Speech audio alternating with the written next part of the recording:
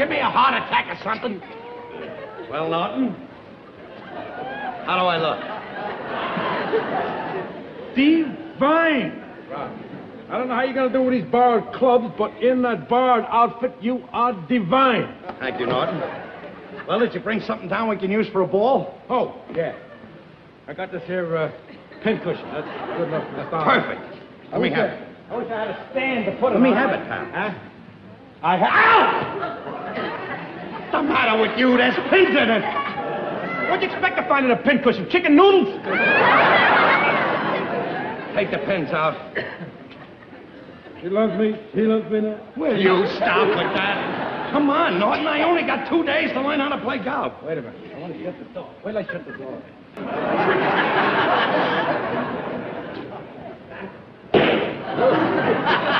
What's the matter with the club? Look, there's nothing wrong with a club. It's the way you swing at the ball. You just don't swing at it ordinary like. You got to do it scientific like it says here in the book. Let me read I got you. no time to do it by the book. I only got 2 days. What's it say in the book? Now you're getting smart. To Emily, whose slice inspired me to write this. Not that! Read the instructions. The golf swing. First, step up. Plant your feet firmly on the ground and address the ball. Wait a minute. What do they mean by address the ball? How should I know? That's what it says here. Well, read a little further. Maybe it explains. Oh, that's all it says. Address the ball. Wait a minute. I think I know what it means there. Here, give me the club. Step up. Plant your feet firmly. Hello, ball.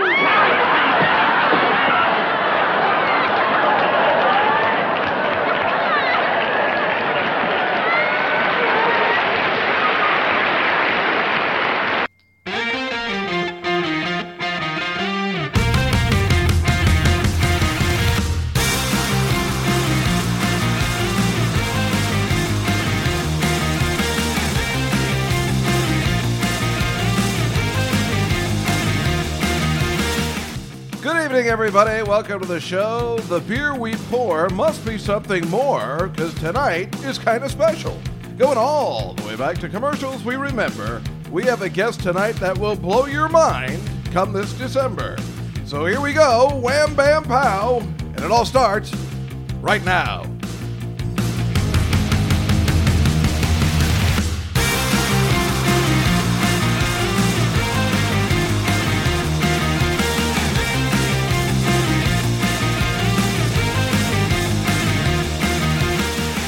Well, good evening, everybody. Welcome to the show, The Night Fly with Dave Juskow.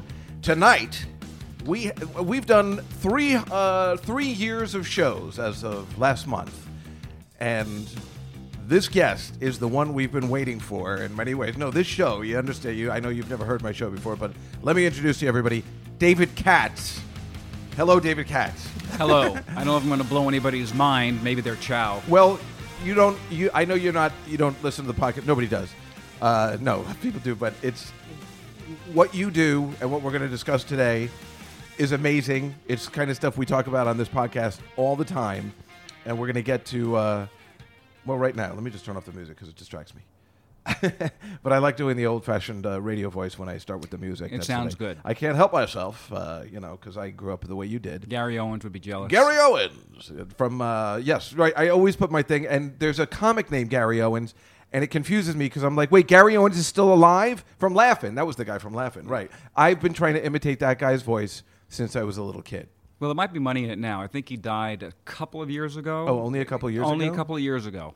Because he would do that announcer voice that I found so attractive, that Howard Stern always talks about. He's the same way. He's always fascinated by those guys that have those kind of voices. It's remarkable in this day and age how many people I've listened to on radio that still seem to do the, hey, how you doing, everybody? I know, and that's I think that might be why radio isn't as popular as it used to be, although it should be popular again now, because if podcasting is popular, then radio should be popular. It's seemingly becoming back. Yeah, I guess so. But that's the thing. So David Katz has put together this award show for character actors. one of our favorite things that we talk about a lot on this show. We always talk about the people that you, like you just told me, Jason Kravitz was the name you said, right? Yep. You just told me we got a guy, Jason Kravitz. Yeah. I know the name. You see the face. Oh, my God. I know exactly who it is. I've seen him in 100 things. And you've put together a show called the Carney Awards, named after the great Art Carney, and you've put it together with your brother and Art Carney's son, and their permission. Yes, we brought it to Art Carney while he was still alive. Yeah, while he was still alive. When did he die? 2003. Oh, my God, this has been going on for a long time. Oh, yeah, this is a 15-year journey to get to where we are. Oh. And this is right now. And so, the reason he's here is that the award show that you actually finally got off the ground, this is the third annual, and it airs December 2nd on Cozy TV. Cozy TV. How many people in your audience have ever heard of Cozy TV? Well, actually, mine have, because I talk about it all the time because I watch The Bionic Woman on that channel a lot. Or Columbo. And yes, and I always am talking about One it. more question. Just one more thing. So, yes, we actually talk about Cozy TV a lot. Good. That makes me feel better because, frankly, before they offered to take the show, I had not heard of Cozy. Oh, I'm yeah, only kidding. I'd heard him a little. Well, it's an NBC. It's an NBC Universal cable channel. Cable channel, right? Not affiliate. That wouldn't be the correct usage of the the word. odd thing is that it's an NBC Universal cable channel, yet they have affiliates that carry Cozy. I can't really explain it, but Yeah. Well, I think Cozy is one of those things that you could get if you have the digital TV. Like if you don't have cable, it might be like 11.1 or 5.6. How they there have seems those to be points? a lot of different ways you can get it. Yeah, I because mean, that's why antenna TV. Well, that's why they call it antenna TV. But that was like they have the Monkeys and the Partridge Family all on that channel. That was one of the first ones. Me TV is one of those. Right. So frankly, but Me TV is featured on FiOS.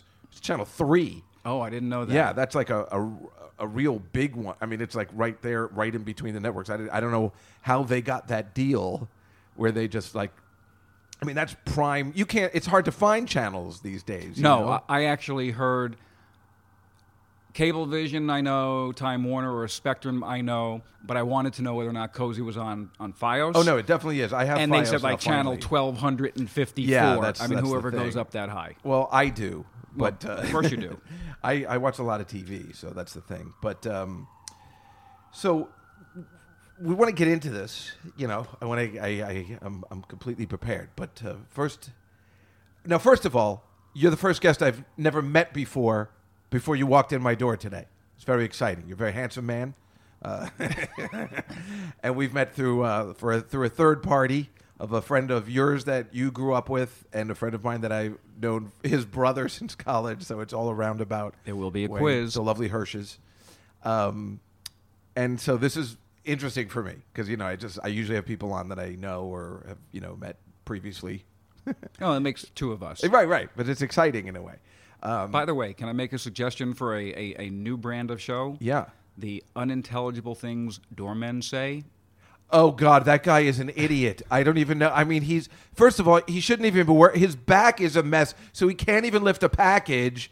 That's Ahmed. It's funny because he's the best doorman we have. Oh, that's so sad. It took him 4 times to get the name David right. He knows me. I don't even know where to begin with this guy. He's a mess. He's just like, oh, no, give me Schumer coming today. When I'm doing an Indian one, but Yes, he's not you are. Indian. No. I don't know what it's, but that's the way he kind of talks, but it's not Indian. Yeah, he's just a mess, and he's the best one we have. And when he goes to open the door, you have to wait because he has such a bad back. It takes him like an hour to get to the door to open it. And I'm like, I can open it myself. And he's like, no, I'll do it. And then when I walk in and he doesn't do it, I sit outside with my arms folded waiting for him to do it because that cracks me up. But Well, as don't Judge know. Smale said, the world needs ditch diggers too. well, I certainly know that one. Well, come on, the old Billy Brew. Danny. Billy. Very good. How about a fresca? How about a fresca? How would you like to come over and mow my lawn? Now, Ted Knight, would he be considered a character actor? I think they all would be, even though we're just talking about Ted. I think the answer would have been yes. But there are a certain number of actors that seem to transcend if there is a definition of a character actor because people knew the name. But if we were doing this back in the 80s, maybe not everybody would have known Ted Knight. They might have known him as Ted Baxter. Ted Baxter. Well, of course. That's why I was glad he got a part, in Caddyshack. But at first, when I first saw it, I'm like, why are they putting Ted Baxter? Even though I loved him. But I'm like, But then when you watch the Ted Knight show, the sitcom, he was different than the Ted Baxter or Judge Smells. So to me, that when somebody can play a different role from what we know them as, like Betty White, who's amazing because we at our age, even though we'd seen her on like The Odd Couple or something like that, That's we right, didn't really with Alan know. Ludden. Yes, thank you, Alan. Aristophanes. Aristophanes. You're good. Thank you. I actually started out. You know how I just told you I do Grease, I do the reading. Yeah. I started doing The Godfather. I don't know whether you know this. At the Comedy Cellar, I do readings of The Godfather, but I changed all the scripts. I did it in 5 parts because I took the whole thing. I didn't leave out any line. And I changed the dialogue and make it funny or whatever anybody, opinionated is funny. But I started with The Odd Couple. I didn't change the lines. I used to do it live on stage. And we did the Password episode and the Flying Felix and the David Steinberg one, which is now a classic because when I went out to California, I did the Steinberg one and I used Sarah Silverman as David Steinberg. And he has a Showtime show, David Steinberg. Yeah. And he had Sarah on, and he goes, "No, I understand. You played me in a production of The Odd Couple." And she goes, "Yes, my friend David Boy Juskow put on the show." He goes, "And how was it received?" And she's like, "Not good." It didn't go well that day. But the next day it went really well. But yeah, I worship The Odd Couple as do I. Everybody our And age. the You grew Honeymooners. up in the same place of Long Island, New Jersey. The Channel 11 Channel TV 11, shows. exactly. Yeah, 11 Alive. That's right. Yeah. Officer Joe Bolton. Bolton. See, that, I never got it. That's Car 54? No. That was, you'd come home from school between 2:30 and 3 o'clock, and they had Officer Joe Bolton, who was sort of one of their spokespeople. On 11 Alive with the Pix games? I just remember him being on in between shows. That's what I'm saying. Do you remember the Pix game? Pix. Yes, Pix, yes, Pix, I do. where you I do. could play along with the TV, Yes. and you'd call in on the phone. Yes, I do. And it was a Space Invaders game, but when you said Pix, they pressed the button Yes, for you. yes, I hadn't thought about that until just now. And the smart people would always go, Pix, Pix, Pix, Pix, Pix, Pix, Pix. And then you had to know the secret word of the day, which they announced at 6:30 in the morning. And, what's the secret word? Ambulance? You're right, Jimmy. You win a tube of toothpaste. Well, growing up watching Channel 11, it seems that it was inevitable that at some point I would venture into I won't call it a career, but an avenue that would lead me down to the Honeymooners, to Art Carney, and to this type of show that we've put together. Yeah, I know. It's amazing, right? It like shaped us in many ways. I mean, all that Channel 11, all that syndicated stuff, we never would have known about. We might have known about The Odd Couple because that was in first run when we were little, but the Honeymooners we never would have known about without the syndication. And And we're not alone. One of the things that I've learned in the last several years that I've been doing the award show is how many of these actors grew up watching the same shows that we Wonderama. did. Wonderama, Bob McAllister, but certainly the Honeymooners and the Odd Couple and Get Smart. And right. Do you know David Tell? Because I know who Long he Island. is. Right, because he's from Long. This is how we used to bond when we first met. We're best friends for since the '80s, and we've bonded on the Pix, and all that kind of stuff. Because I hadn't met a lot of people from outside where I grew up that I wasn't sure how popular it was. When you, like you just said, you meet people as you go, that you realize how important Channel 11 was, and that there were others that knew about Wonderama, let alone we didn't know it wasn't a national show. Yeah. When you ask people in California, you're like, yeah, Bob McAllister. What? Just for the record, that was Channel 5. Right, yes. No, Okay. that I knew that. Because I remember when Sonny Fox... Oh, wow. Another name I haven't thought of. I saw Bob McAllister perform Magic one day when he was older at Mostly Magic down in the Village. It was very exciting. I was on the show. No, you weren't. I was. That's like the highest honor that anybody ever had. It was. I only knew one girl, and it was Allison Kingsley, and she just said hello, and it was like the greatest thing. Did you get to play any of the games? No. I'm sorry, I got so excited. I got to relax. No, but the best part was I was on TV, and one of the neighbors came running over to my parents' house because they were watching, and they saw me on TV. And I remember walking out with some gifts that they gave, and it was a red eye. Do you remember red eyes? It was a round ball. It kind of looked like the spaceship that Kal-El sent up, or Jor-El sent his son Superman, that round ball with the icicles attached. Oh, and yeah, the red I remember eye that. you Yeah, would throw yeah. up, and you would try to catch it with the red handle. Oh my God! I got a red eye. And how did you get on that show? I don't remember. Damn it! I've been trying to get on that show for years. Well, it's back now. Isn't I it know back it's now? back, All but right. it's horrible. I'll see what I can do. It wasn't as entertaining as I thought it would Bob be. McAllister's not as spry as he used to be. Well, yeah, he's not. Who is the guy that does it now? I don't even know. They both like the Magic Garden too. Oh God, remember those girls? Yeah, well, those girls. They did last year. They did a special. What do they look like? Not one bad. had been very cute. Well, the and one I know that we wasn't. probably can't have this conversation in this day and age, but I know, but professionally speaking. yes. Well, we were little boys, and one was really cute, and one looked a little, a little fuller. Yeah. A little like maybe she didn't like boys too much. But I've heard that is not the case because I know somebody that grew up with her upstate or something like that, and she's nice. But she looks better now because it's always that way that the more attractive one doesn't look. Anyway, right? We're getting into. Something But to tell did the you know kids. that the girl, the skinny one, was she originated the role of Sandy in Grease on Broadway? If With I did, I Barry don't Bostwick? remember. Nobody knows. Barry That's one Bostwick. way. I would qualify him as a character actor. Absolutely. Yes, he does a lot of. Yeah, you know. Well, let's start with you. Okay. I know you were working for Buchwald. You're an agent, and Buchwald is Howard Stern's agent. So Right, that's Don how Buchwald. we all know him. Super agent Don Buchwald, as yes. Howard has always referred to him. That's right. And has proven to be true to that moniker. And how long did you work with him? 15 years. 15 Yeah, years. from 1992 to 2007. And you handle Elvis Duran. Do you still? I do.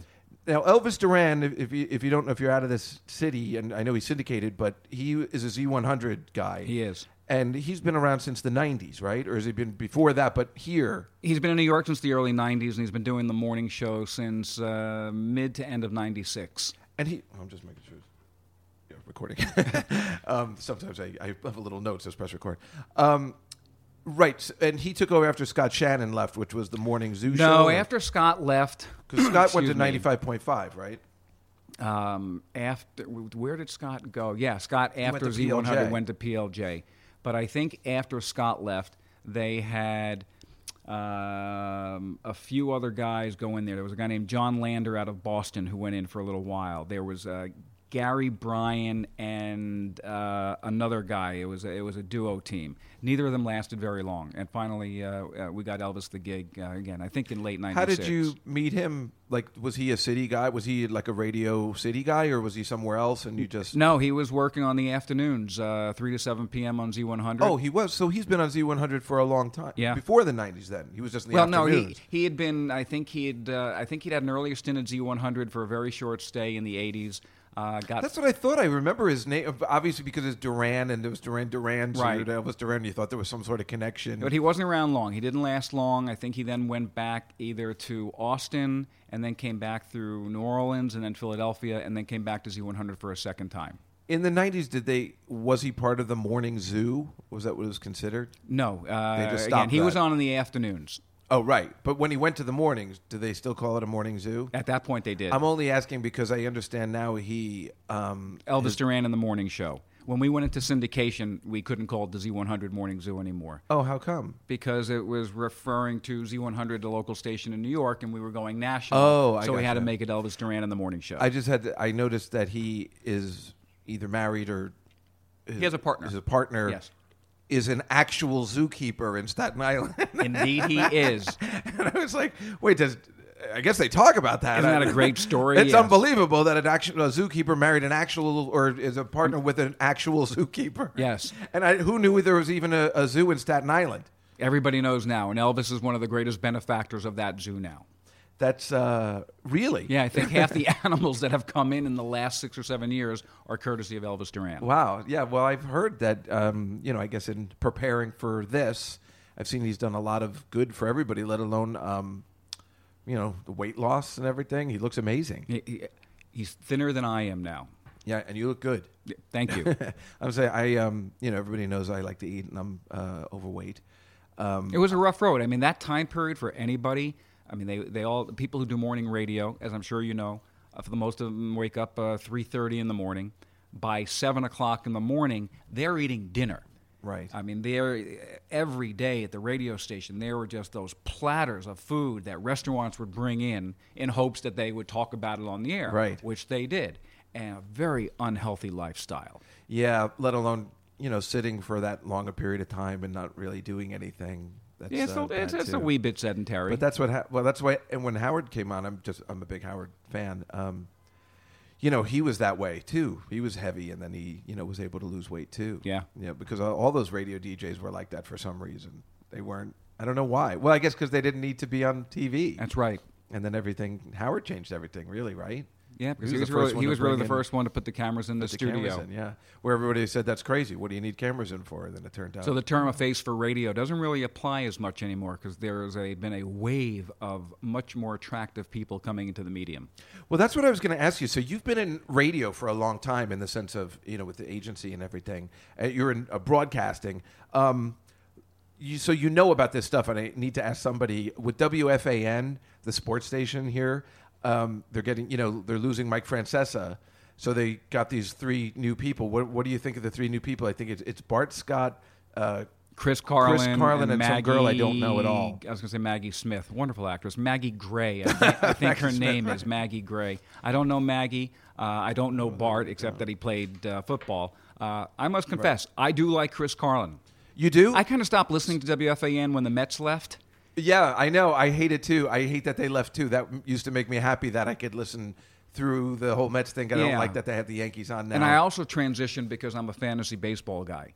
And WFAN has this holier-than-thou attitude. If, God forbid, anybody called up WFAN, whichever time period, whichever host was on the air and say, hey, I got a question, I need a center fielder in my National League squad. What do you think about me picking up so-and-so? Fantasy's ruining the game of baseball. Sorry, and then they hang up. That drives me crazy. And so I stopped listening. That's why I have a trouble with actually all of New York sports. All they do is talk about the Yankees. And I want to hear, during this time of the year, I want to hear about college football. There's no talk about that unless I go to L.A., then they can hear all the time, not just UCLA or whatever. There's no talk about football. They're talking about baseball. You can understand why there's no talk about football. Well, yes, football. This year, I guess. But I'd like to hear about other teams, too. I mean, it's bad. I acknowledge that, and I agree with the sentiment, but the reality is the P1 listener, the primary listener to WFAN, all they want to do is talk about the Mets, the Yankees, the Knicks, the Giants, the Jets, and that's it. Drives me crazy. I want a well-rounded show, and I want a local one, and I want one live that's on 24 hours, which is I listen overnight all the time. But to answer your question, if I may, yeah, I do like Chris Carlin, and while I don't know how they're going to do, I actually think it's a smart move for them to bring in, excuse me for saying it if they're listening, a non-star power to have replaced Francesa, because of my experience in radio, if you are replacing a legend, and whether you like Mike or not, he's definitely he is a legend. No, they're going to miss him. And the odds are 95%, if not higher, will fail. Right. So bring in somebody that's less known or almost unknown. I mean, Carlin is known to the audience. I think it'll actually give them a better chance to succeed. And if it doesn't, it'll pave the way for the next person that will replace that makes so these much 3. sense. That's interesting. I don't know the girl. I don't care that much for Chris Carlin. I don't hate him or anything. But Bart Scott, I actually like, only because that one year the Jets beat the Patriots in the playoffs, and then they're like, "Who do you want to play next? The Seattle or whatever?" I don't remember what he said. He goes, "Or you're going to play this people next?" I can't wait.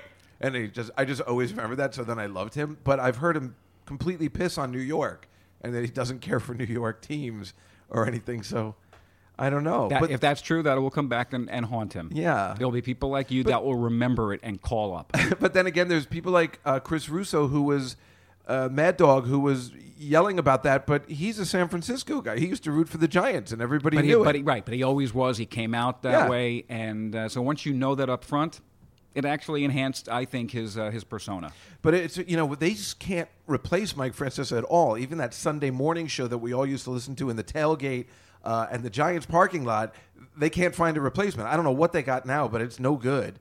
And I don't know what they're going to do. Maybe so. And then they lost Carton too. Greg Carton, yeah. And they're replacing him with this guy I don't know, but I've heard him. He's not bad. Greg Giannotti. Yeah, Greg Giannotti. I remember Greg as a part-time, if not part-time, a producer on one of the shows, and then he became a fill-in guy. He might have ended up doing a late-night shift. I think he went to Pittsburgh and succeeded very well there. Oh. I haven't heard him as a solo guy. I listened to the morning show sometimes. I used to listen to Boomer Carton, even though I really couldn't stand Greg Carton. So what I've learned here right now, Dave, is that you do not listen to Elvis Duran on the morning show. No, and let me tell you, sorry about that. That's okay. Because You're not quite the demo. no, I guess not. But it's funny. I've recently heard, because I wasn't sure if anybody was listening to the radio anymore, because there's satellite and there's podcasts. But I've heard from a lot of people that it's still very popular. It's just heard in different ways. You can listen to it on the iPhones. Radio is still very prevalent. Especially maybe not so much in Manhattan, but in the suburbs for sure. Yeah, and people Driving. talk about the commuters. Yeah. I am one of the few people left that I know of and admit to have a shower radio. I mean, that's where that's where I listen to most of my radios, in the shower. I just need to get one of those. I don't know why. I just put the radio on and just kind of $15.99 at Bed Bath & Beyond. Yeah, right? Why don't I? Well, you know what? Because I usually put the satellite on and I have to find the exact station and it wasn't working well. So, I don't know. I got to work it out. You will. I have 2 radios in my bathroom, but they're not shower radios. Okay. I'm not going to go in there and find out. Well, maybe I want will to take a look at it later. I don't know. But, yes, I'm sorry. But I'm going to start listening now. I'm sorry. Okay. But I still like the fact that Z100 still exists. Not only does it still exist, and it's on satellite too. It's on satellite. It's on Sirius, and not only does it still exist, but it is still arguably one of the top 2 radio stations, music stations in America. Yeah, that right. And Kiss out in L.A. And in L.A., right. And you are not just work with Elvis Duran, but you're very close with him, in the sense that you also work with him in the Carneys, the Carney Awards. Yeah, we've been together 23 years. He was one of my original radio clients.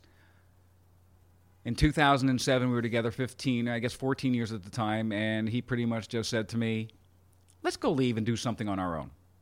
And I needed to get out of the agent business. I didn't have a head full of gray hair. It's not the age, it's the mileage that talent put on me. And so Elvis and I started our own little company, the Elvis Duran Group. And frankly, we were trying to take a page right out of the Howard Stern and Don Buchwald playbook, which we have accomplished so far. Which is, very briefly, is secure the mothership. Make sure that you're winning in your home market, which Elvis was.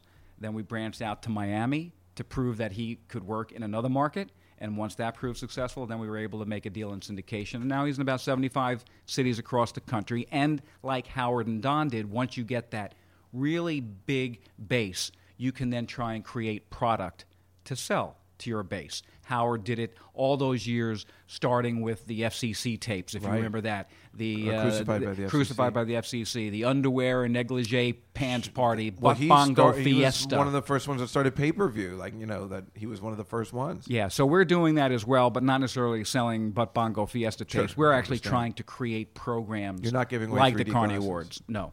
Oh, so this is part of the Elvis Duran Group. Oh, yes. The Carney This Awards. is an Elvis Duran Group production in association with Radcliffe Road Productions. But if it wasn't for Elvis allowing our little company to finance it, we wouldn't be here today. I wouldn't be here today. You would be here today. Yeah, no, I'd definitely be here because I don't know where else to go. But so the Carney Awards. So, where did you get the idea? Like, how did you meet Brian Carney, our Carney son? Turns out he had been a client of our agency, the Buchwald agency. He was a commercial client, which I did not know back in 2003. And I think the question you were just about to ask is really, how did this come about? And one of the fun things that I like to do with one of my brothers on the West Coast was say, hey, I'm watching a movie. Turn on the movie. Do you remember that guy? Do you remember that guy? What's his name? And we would do that very often. Of course. And that led to, God, we love character actors. And that led to, you know what? They're the ones that never win the Oscars and the Emmys. We should try and develop a program for character actors. And so we thought about it out loud, and we kept coming back to Ed Norton, just being one of the great characters of all time. Yeah, right. And say, all right, we'll call it the Nortons. But that didn't sound right. It sounded cheesy. And then my brother says, why don't we go and try to find Art Carney and see if we can call it the Carney Awards? So my brother puts together a package that we'd come up with, somehow found an address from Mr. Art Carney Really? in Fairfield, Connecticut, somewhere in Connecticut, sent out the package. 3 weeks later, he gets the entire envelope sent back, returned to sender, unopened. Oh. I kid you not, on the day he called me to tell me that letter came back, I found out Brian Carney was a client at the agency. Oh. So I had one of the agents introduce me, and I didn't say a word about our idea. Well, how was he a client? A voiceover client. Oh, okay. In fact, a lot of people would recognize him as the Gecko's boss on the Geico commercials. Remember the older gentleman that used to have all these ideas and would go up to the Gecko? It ran for probably a good 3 or 4 years. He played the Gecko's boss. Yeah. But you've heard his voice. He's more of a commercial voice actor than anything else. It's also funny because I guess he's an older. I mean, he's probably like our age, but he's older. Yeah, because I was going to say sometimes when you're talking about somebody's son, I'm thinking, he's what late is he, like 20? He's late 60s. Yeah. But back then, I mean, if I met him 15 years ago, he was in his early 50s. Right. And so I purposely did not mention the idea. I just became friendly with him, and about 3 months go by. And I'm in the hallway where all the voiceover actors were waiting to do their auditions. And he and I pass each other in the hallway, a very narrow hallway with a doorway, and he goes to me, "Don't touch me, I'm sterile," which is what his dad said in one of the Great Honeymooner episodes when Ralph thought he was dying of arterial monochromia, which is scratching for fleas, and they wanted to sell the story to the American Weekly magazine so he would have money to leave his wife. And so Norton pretends he's a doctor, and they go in to pitch the story, and Norton's like, "Don't touch me, I'm sterile." And so the fact that he quoted his own father's line from the Honeymooners, that was the moment. I dragged him into my office, told him the idea. He went home that weekend, presented it to his dad. My brother likes to tell this part of the story. His dad said, "Do I have to do anything?" And the answer was, "No, you don't." He says, "Okay, let's do it." And we got the okay to name it the Carney Awards. Sadly, he died, the next year, so he never got to see what we're doing now. Hopefully, he is looking down to see what we've done. But that's how that was the birth of the Carney Awards. Well, the beauty is, I mean, I'm pretty sure he knew before he died that you had great respect and you were going to treat the awards with respect, which you clearly have, because if you're doing an award for character actors, you obviously have respect for the people that aren't getting any Which credit. is what he told his son. Yeah, let's let's do this with respect to the actors and make it classy. Yeah, which I think you've done. I haven't seen the show yet. It obviously airs December 2nd, so it's coming up, and I'm looking forward to it. 9 p.m. Eastern. What time? 9 p.m. Oh, Eastern. 9 p.m. I thought you said 5 p.m. No, 9 p.m. Well, who Eastern. the hell's going to be 6 p.m. Pacific and the other time frame in between. And where you did it, you did it at a different place this time. You got not the Broad stage. In Actually Santa spelled Monica? Broad, but pronounced Broad. I don't know why. So that lame. might Why be do the people next do thing that we that? work on. Why the heck do they call it? It's like the Van Wyck or the Van Wyck. They call it the Broad. And yes, the first 2 years we did it in Beverly Hills at the Paley Center. Paley Center, right. Which used to be the Museum for TV and Radio. Oh. We have one here in New York on 52nd Street. Mm-hmm. It's also called the Paley Center. So we did it at the Paley Center. And that was smaller, right? Yeah. You got a bigger venue. Yeah, only this third 150 seats. We had to pull out about 20 seats for the cameras. So the first year we only had about 130 people inside there. The second year we had 175. So we had 30 people that couldn't get in and they were watching it from the gallery. And this year, this is a make it or break it year for our show. And I say that in the spirit of all candor. Elvis and I have financed this completely on our own. We've had no sponsors. We've had no broadcast outlets. And this year we needed to make an impact. And so part one was a bigger venue to make it a bigger spectacle. 2, try to get a real significant marquee honoree among the 5 that we chose. And 3rd was see if you can get a great host. Not that Fred Willard, and we can talk about Fred Willard, who hosted the first 2 years, and he was terrific, but we wanted to take it up a level. Sure, I understand that. And then the final thing was see if we could find a broadcast outlet willing to air it. So, did Elvis host it this year? No. Oh, who did? Tom Bergeron from Dancing with the Stars. Hey, that is a big deal. That's a big deal. Yeah, I thought it was a very big deal. Yeah. Yeah, he's one of those guys you want to get to host, him or Ryan Seacrest or somebody who hosts a national show. Right. I mean, Hollywood Squares, Dancing with the Stars, Sure. America's Funniest Videos. That's a big deal. That's a big deal. So that's a good get. And the other primary reason was, okay. But Fred Willard should be nominated anyway. He should be. And he was terrific. He will be. He's gotten a little older. And so we just felt that we needed to, as you know, what I'm about to say, we needed to move in a different direction. Right. Well, Tom Bergeron's a professional, whereas Fred Willard is, of course, a professional actor. But as a host, I think he might not understand that you've got to keep the audience engaged. Like he might do throwaways that aren't working for everybody. But he did them. I mean, he was very spontaneous, when he went off script, and it was very funny.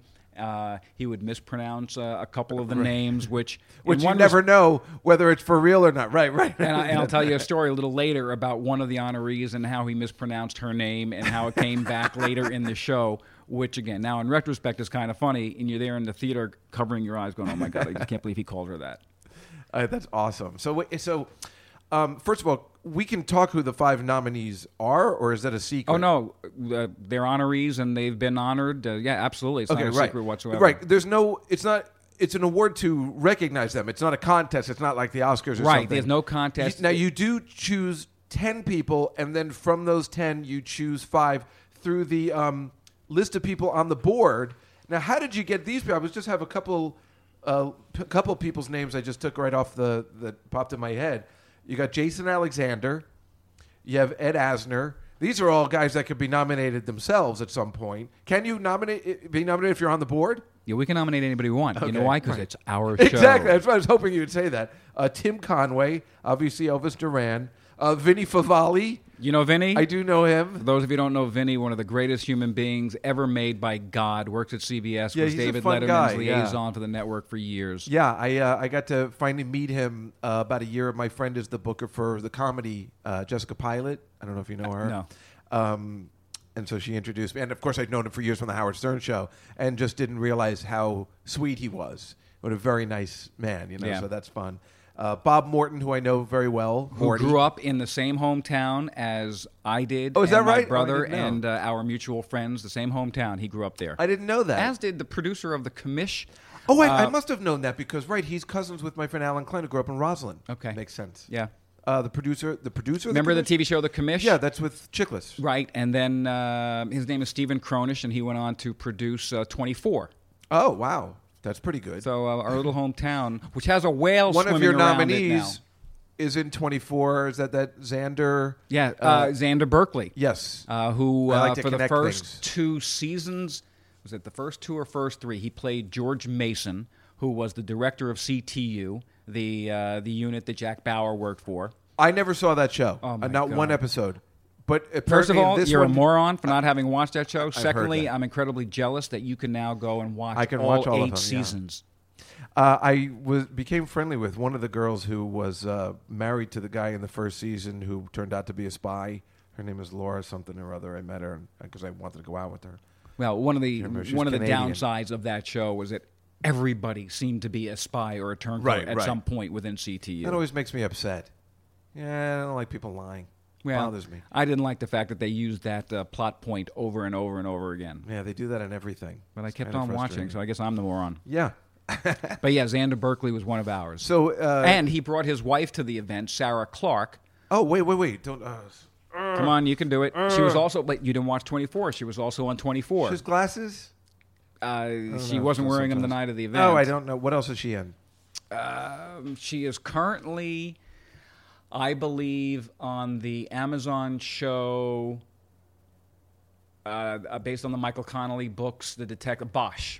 Oh, okay. And I believe she plays the wife or ex-wife of Titus Welliver, who plays Harry Bosch, who introduced Xander at the event. It was very incestuous. Well, that's the kind of stuff we talk about in the show all the time. Incest? Connecting. No, but like the connections of people with people and just always making those kind of connections. So Xander, what's his last name? I can't Berkeley. pronounce it. Oh, duh. It's the Xander I had the trouble with. And if you want to go back and see one of his first movies, it was a movie with Tom Hanks, and it was called Volunteers. Do you remember the movie with John Volunteers? Candy? Yes. And Meg Ryan? No, that was the Rita later Wilson. One. Oh, where he met his wife. Oh, yes. And he was already married to somebody else. Yes, What? but Xander played Kent Sutcliffe. His Tom Hanks was in college at Yale, and Xander Berkeley played his roommate. He was only in the movie for the first 5 or 6 minutes, if that, but I believe that was one of his first about movies. 86, trying to cash in on Splash, pairing the two again, and it didn't do very well. You mean John Candy? No, Volunteers, I'm saying, trying to... Well, we said pair them together. Yeah, I'm sorry, Tom Hanks and John Candy. I don't know. I actually think Volunteers were one of the It just greatest didn't do movies well. It ever didn't made. do well, though, at the time, so maybe, I don't know, in retrospect, it might be okay. Tom Tuttle from Tacoma. Tom Tuttle. That was John Candy's character. I was thinking of Tuttle from that MASH episode. Oh my God, I don't know. I'm all over the place. Nor do I. But we lost one of those character actors a couple of years ago, Alan Arbus. Oh, Sydney. Yes. The yes. psychiatrist. Yeah, he died a couple of years ago. Made it until his 90s. Excellent example of what you do. There's so many. So, folks, what I'm saying is, like, I didn't know who Xander Berkeley was, but he's like the nominees you have this year. It's like when you go on your site, it's like for instance, the best example, William Fichtner. Fichtner, sorry. He's beat people up for less. I don't know how to pronounce his name because I didn't know who he was. I see his face. I'm like, oh my God. And all of a sudden I can name 2 movies he's in that I know by heart his scenes. Number one, off the top of my head, Armageddon. When I saw it, The Dark Knight. He plays the bank guy, whatever. He comes out with the badass, and Heat, where Robert De Niro, I believe, kills him. He's a wise guy in Heat, and it's like I know his face, and this is your whole thing. These are what the Carney Awards are about. These guys that you know them 100 times over, but you cannot place their names. William Fichtner, among others, has been seemingly in every movie or every TV show ever made. And if I can just tell a quick story about Fichtner, it was about 4.5 years ago when we were trying to put together the sizzle reel for the show. And I had gotten the commitment from a whole bunch of actors who were going to do it for us.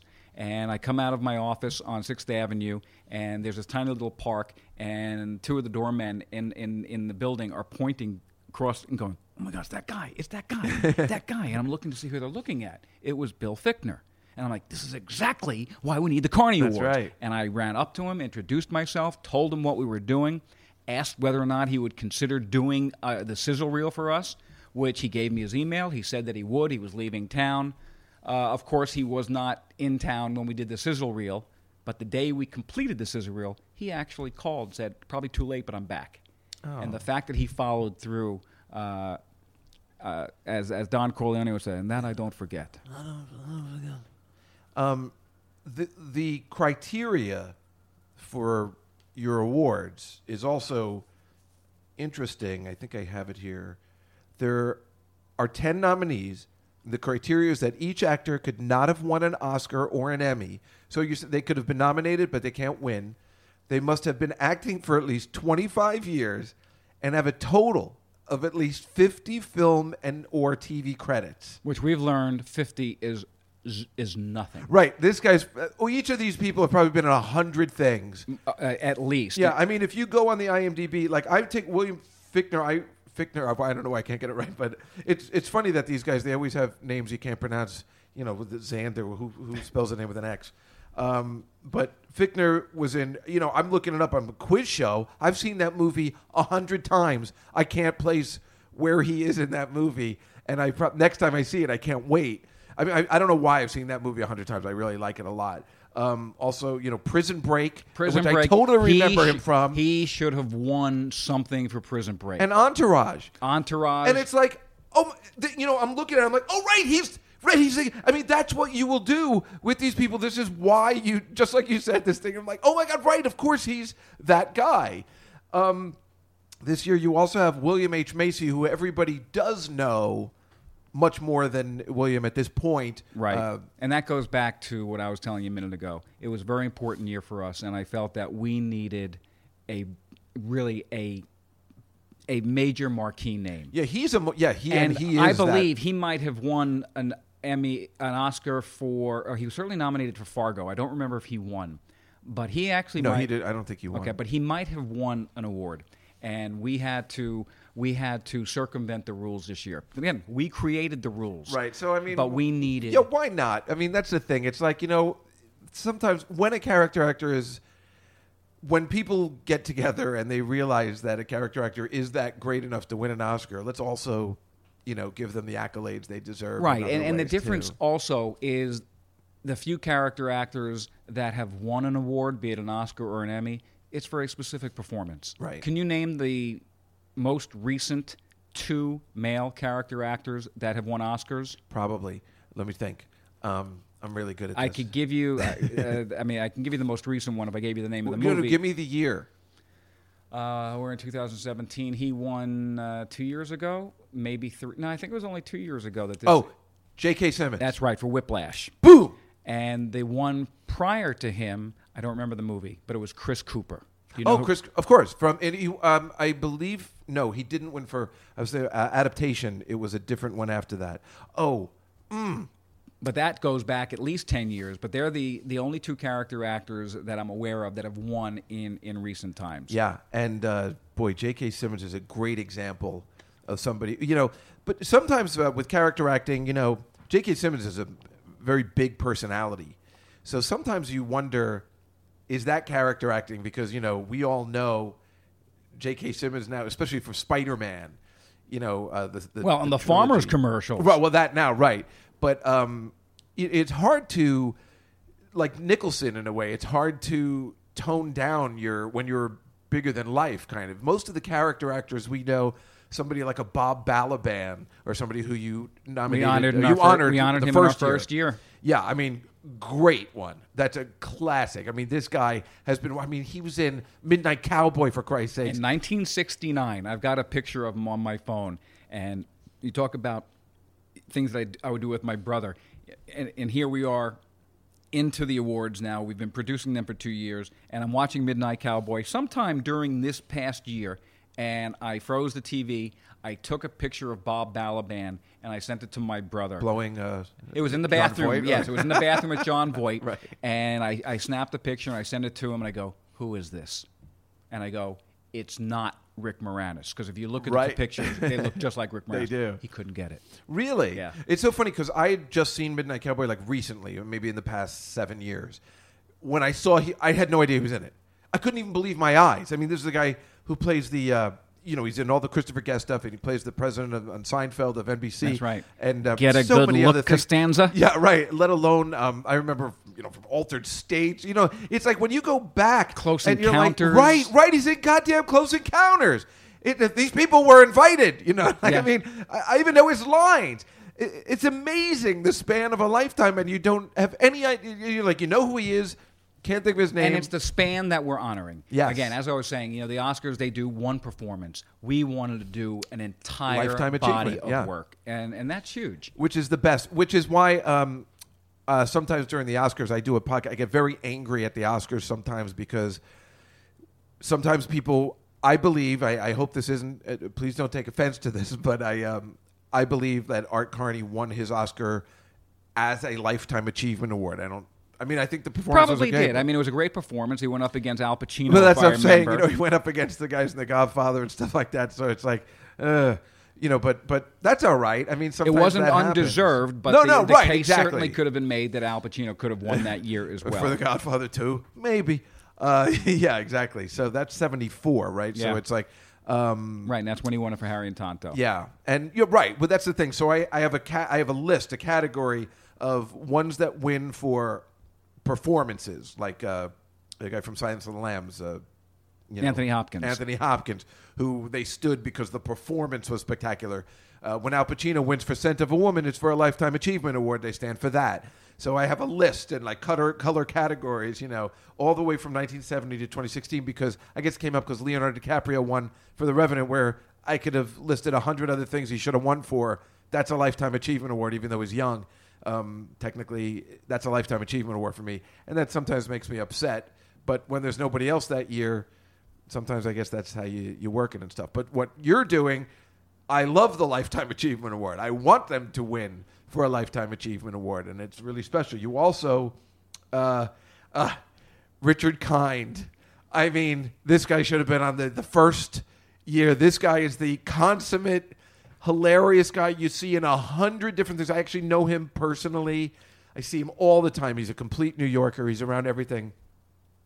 I just auditioned for Tootsie, the musical, and he's playing the agent in, the Sidney Pollack played by part. Sidney Pollack. Yeah, and he is obviously amazing. It's a much smaller part than in the movie, but when he does the reveal, when he finds out that the guy is Dustin Hoffman, in this production, he doesn't know. Only the roommate knows. The Bill Murray character is the only part that knows that he's a woman that he's dressing up. Jeff. Bill Murray played Jeff. That's correct. Excellent. Because Lloyd Gaines, who was that creepy old doctor actor in the original Tootsie, once the reveal happened... Oh, I love him. He goes, does Jeff know? Does Jeff... I could do him. Dorothy, I love what you did with our scene today. Does Jeff... I was supposed to kiss her. Yeah. Oh, Punky. Right. Now, there was a... interesting character actor too, right? Look, you had Charles Durning, who, if right, he was also still alive, certainly. Oh, he died. He died. Yeah, he at least a few years ago. But he was, he was one of those great character actors. But let me say something about Richard. Yeah, please. I want to play a clip from him too. In our first 3 years, three of the. I mean, they were all worthy, so don't get me wrong. But there were three, one in each year, that exemplified more than the others why we were doing it. In year one, it was Bruce McGill. Oh, my God. That guy, there you go. When I first met Bruce, and Bruce was one of the guys who was willing to do our sizzle reel. And if I just might say this, how did I get Bruce McGill? I called up his agent, who I had met on the golf course 25 years earlier. I played one round of golf. I was out in L.A., and my brother and I were playing golf one morning. We hooked up with these two guys. One was an agent. I wasn't an agent at that point. We had a nice time. They invited us to their agency outing, and we played golf. I saw Bruce McGill. I'm like, holy crap, that's freaking... It's D-Day. It's D-Day. 25 years later, when Elvis gave me the go-ahead to resurrect this, I said, I need credible actors to help me sell it. I reached out to the agent that I played golf with and says, you will have no recollection of this, but this is what happened. He responded, tell me who you want, and I'll reach out to them. Wow. Bruce McGill was the first one to say, yeah, I'll help these guys. So when I met Bruce at my hotel room in Los Angeles, where we filmed all of them at the Bel Air Hotel in L.A., I said to Bruce, I just have to ask you, what's it like being in every movie and TV show ever made? And he laughed. But Bruce McGill, in year one...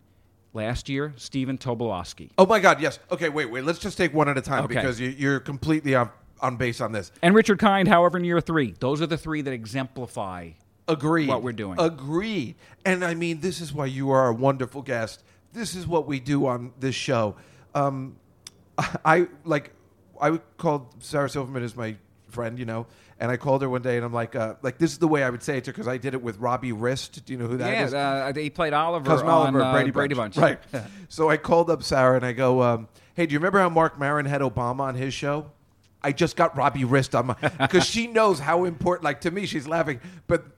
Like, somebody like getting a Bruce McGill for me is getting Obama, which you understand, and the people that understand these awards, there's us out here, and we get it. Now, Bruce McGill, I mean, before I met you, today, obviously, but before I knew about your awards, this is a guy, just like you and your brother, when you're sending the pictures, I mean, how many times did I see, I'm like, wait, I think that's D-Day from Animal House. I mean, first of all, he's in Animal House. Holy shit, right? I mean, that is, what could be better in life than to be in Animal House? And since I've been in a couple things myself, it's like sometimes I'm glad I'm in, I'm in TV Funhouse with Bob Smigel, and it makes me happy that at least I've done that. Like that's all I have in my on your IMDb page. Existence. Yeah. But I mean, oh my God, right? So Animal House, I mean, I this is off the top of my head. I mean, do people know he's in My Cousin Vinny? He plays the sheriff in My Cousin Vinny. And for some reason, I know his lines. I'm like, well, I did some work on a hunch. That's exactly the line I was going to do. And it's like, why do you and I know that? Nobody knows that. I think that sometimes I say that in the shower on a daily basis. I don't know why. But then he's in Legally Blonde 2. I mean, it's like he's all, and it's like after Animal House, and you and I being the same age, we're always looking for all those actors and whatever they're in because we worship them and we want them to do well. We want Tim Daly to Tim. No, I got that wrong. Who's Otter? Tim Matheson. Tim Matheson. We want to see Tim Matheson excel. We want to see Peter Riegert excel. We want to see the guy from Amadeus. Yes, Pinto. Kruger, whatever. Right. We want to see all those people do well. We want to see them in other stuff because we love them so much in that movie. We want to make sure they're okay and that they have money and they don't end up penniless. It's so weird. And so Bruce McGill is one of those guys. Like, geez, I don't know if we'll ever see him again. And he is one of those journeymen who you don't even recognize. It's right, and it's like comfort food or comfort television. Anytime one of these actors is in a movie or a TV show, it's like, oh, he's in it. I'll watch. And here's a guy with an iconic role. So everything else he does is great, but he has that. Now, Stephen Tobolowsky, I've met several times. He's a very lovely guy, first of all. Amazingly and so. Obviously, and as it seems like a lot of these character actors he had are very lovely people. They are. Thank Because, goodness. again, for the most part, they don't get the recognition. They don't have the egos. Right. And you were mentioning as you were trying to read, some of the criteria, have to be performing for 25 years, have to have a minimum of 50 credits. Stephen Tobolowsky, as of last year's show, had 253 My God. credits. How old is he? 60, is in his early to mid 60s, and he was Early to introduced by mid-60s. Julie Haggerty. Oh, wow. That's great. Did they know each other? Were they in something together? No, oddly enough, they weren't in anything together, and they've just been. They might have been in theater together. There's a woman I suppose you can nominate because that's something I want to talk about too. Is it hard to find women? There are less women Yeah. than there are men, so it's a little bit more challenging for us. We had women in our first 2 years. We had CCH Pounder in year one. She's black. I know. Yes, she is. Again, don't know her name. Once I saw her face, I'm like, oh my God, I must have seen her in 100 Right, things. Sons of Anarchy, The Shield. Right. Currently, she's on the NCIS New Orleans program. She was an Avatar, and I know she was in many others. So she was the first year, and then we had Conchata Farrell in year two. I don't know who that is. Yes, you do. 2.5 No, Men. I don't. Yes, you No, do. I know. Who was she in 2.5 Men? The housekeeper. I'm blanking Oh on the my lady's God! name. Right. Yeah. Right. Roberta. Oh my God! Or Right. I think it was Berta. Berta. Yeah. Yes. This year. Oh, that's so funny. You're just like, yes, you do. Yes, you.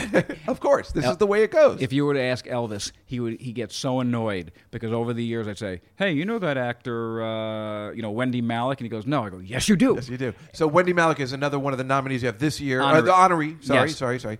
And again, great pick. Wendy Malick. Looking her up online, it's 100 things. I remember her from Dream On. And then there's one of those people like, I never watched Dream On, but I remember that she was on.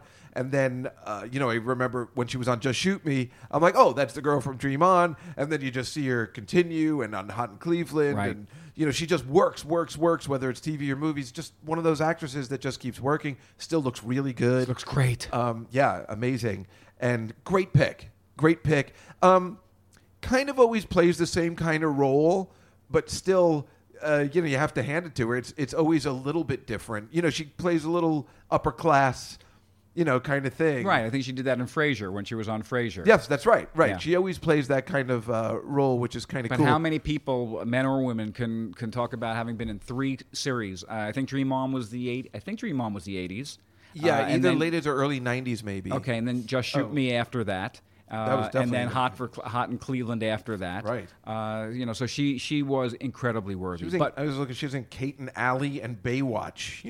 And it's funny, if you go onto the IMDb pages and you look back at some of the episodes that these actors did in their early days, they all did it. And even back in the 70s or 80s, there's an actor by the name of Michael Fairman. Michael Fairman, you'd recognize if you saw him. If you remember the movie 13 Days, where Bruce Greenwood plays JFK, Kevin Costner plays his special advisor. It's about the Cuban Missile Crisis.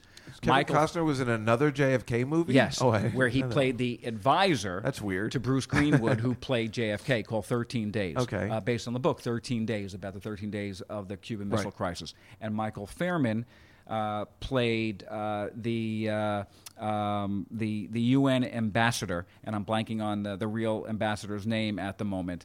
And again, you'd recognize him. So now go to last Thanksgiving or 2 Thanksgivings ago, and I'm watching if not on Cozy, Me TV, or Antenna TV, I'm watching an old episode of WKRP in Cincinnati. Oh, man. And I'm watching the most famous episode in KRP history. You know the episode? The Thanksgiving pig The one? Thanksgiving the episode carp? where they drop the WK turkeys. Oh, that's the WKRP carp against the WPIG pig. Oh, that's what. Okay, where they drop the turkeys and they're hitting. Les Nessman drops them in the helicopter. Yes, because I swear, I thought they could fly. Right, of course. But they're dropping into a parking lot in front of a store. The store manager is Michael Fairman. Oh, my God. Isn't that amazing? And as you're talking about how excited you get about having Robbie Rist, that made my night by seeing Michael Fairman playing a store manager with one line. Yeah, I know exactly what you're talking about because I think, let me see if I have it. What was it? What was the show? Oh, it was What's Happening. Hey. Clip. Oh, I can't find it. I thought I had it. There was an episode I saw. I don't have it. I thought I had it right on the thing. There was an episode I saw, and I taped it for my listeners like, 3 weeks ago. It had everybody in it. It had Robbie Rist. It had David White, who played Larry Tate on Bewitched. Oh, yes. Did I have his name right? I David think White. White is certainly, I think. It had Dick Van Patten. I mean, it had everybody, like all the people. I'm like, what? What were they? And only small parts. Like it was 77 before Dick Van Patten got 8 is Enough, and clearly after Bewitched, where David White would end up in a lot of stuff where we're like, oh my God, it's Larry Tate. Yeah. Like even Brewster's Millions, this guy. That's right. That was definitely a character actor guy. Let alone we always talk about Dr. Bombay. So was the guy who was pulling for Richard Pryor in Brewster's Millions, the guy who was sort of overseeing it, Pat Hingle. Oh God, right, Pat Hingle. Hingle. He's been in great so much character stuff. Actor, yes. Right. If What he was else still was he alive, I'd in? like everything. Right. But I'm thinking of something in particular. Right. I knew he was in that. He was the good guy in Brewster's Millions. I mean, he was the one who was like, whatever. But I know. I just saw him in a Cheers episode. He's the one who used to bartend before Sam when he was working. He got one good day to bartend, and he was yelling at all the staff. And then it turned out he made like $500. And, I just saw that. I knew I saw that. Here we are. I mean, this is great stuff. David, this is so cool. I know. Sadly, I could do this for days. I know, and this is like so much fun. That's why I knew you'd be an outstanding guest. Just one thing about Stephen Tobolowsky, I just want to say, I mean, here's another guy again that has one iconic thing for sure out of everything, which is Groundhog Day and Ned Ryerson. And then, he's in so many things. I remember him being in Heroes, playing a villain. A guy like that you'd never think could play a villain. And that's what, a little different from Wendy Malick, these are guys that play different kind of roles. Even though Stephen Tobolowsky is always kind of playing the nerd, he's able to switch it up sometimes. Yeah, no, there were a couple of dramatic roles he had done. In fact, he did the movie Memento. I don't know if you remember Memento. Sure, with the guy from Risky Business and The Matrix. Christopher Nolan. Well, Christopher, but I'm talking about the guy who's in it, Joe Pantoliano, right? Oh, okay. Yes. Another great character actor. Yes. Another guy who shouldn't be a character actor. Guy has the one voice. He's a tough guy, but yet, there he is. Just saw him in Risky Business. Yeah. With another great character actor, Curtis Armstrong, who played... Booger. Booger! I just read his biography. It's Is it great. good? Yes, I've become very friendly with Curtis. He plays Booger. He was in Moonlighting. Yes, he also played now Herbert. He's a New Girl. He was a New Girl. He in the movie Ray, he played Jamie Foxx's manager, and he looked like Clint Howard, who is Ron Howard's brother. Right. Well, Clint Howard, ironically, is a very good character actor, even looking like that, whatever. Even though before when Ron Howard put him in stuff, he was as a kid. I mean, he's in that Star Trek episode, Tranya. I forgot about that. Yeah. However, I'm not a big fan of Clint because he hasn't wanted anything to do with the Carney Awards. Well, he's very unattractive. Yes. So, yes. Sorry, I have no problem with throwing him right under the bus. But remember the old 6 degrees of Kevin Bacon? I mean, you can do 3 degrees of Carney Award honorees and just keep going and going.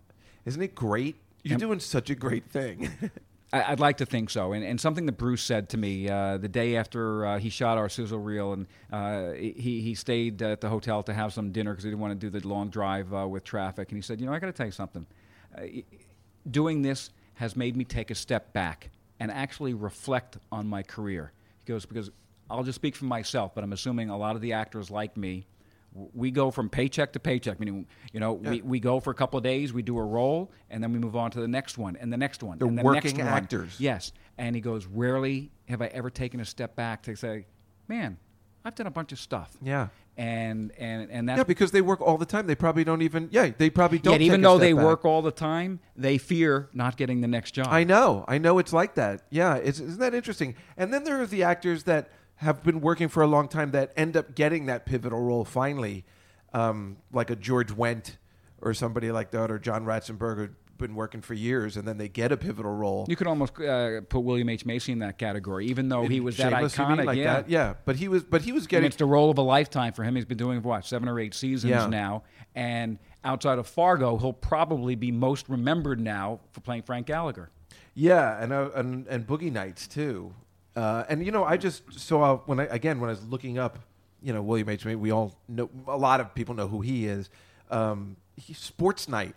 It's one of those things. I saw Sports Night. I'm like, oh, right, of course he was in Sports Night. Like, I know that. Pretty sure that's where he met his wife, Felicity Huffman. Yes, that makes so much sense, isn't that? It's fascinating, and also because Robert Guillaume just died. I think wasn't he in Sports Night as well? Yep. And then I saw that he was in Somewhere in Time. I don't know who he was. I don't know what he was doing, but I've seen that movie 100 times. Probably didn't even recognize that he was in it. I mean, this is 1981. This guy's been working such a long time. This Somewhere in Time is an interesting movie. It's with Christopher Reeve and Jane Seymour. I don't know if I'm not familiar with it. No. And a lot of people aren't, but I was obsessed with Christopher Reeve because he was Superman. And in my world, what I was saying before, like with the people from Animal House, I wanted to see Christopher Reeve excel in the movies.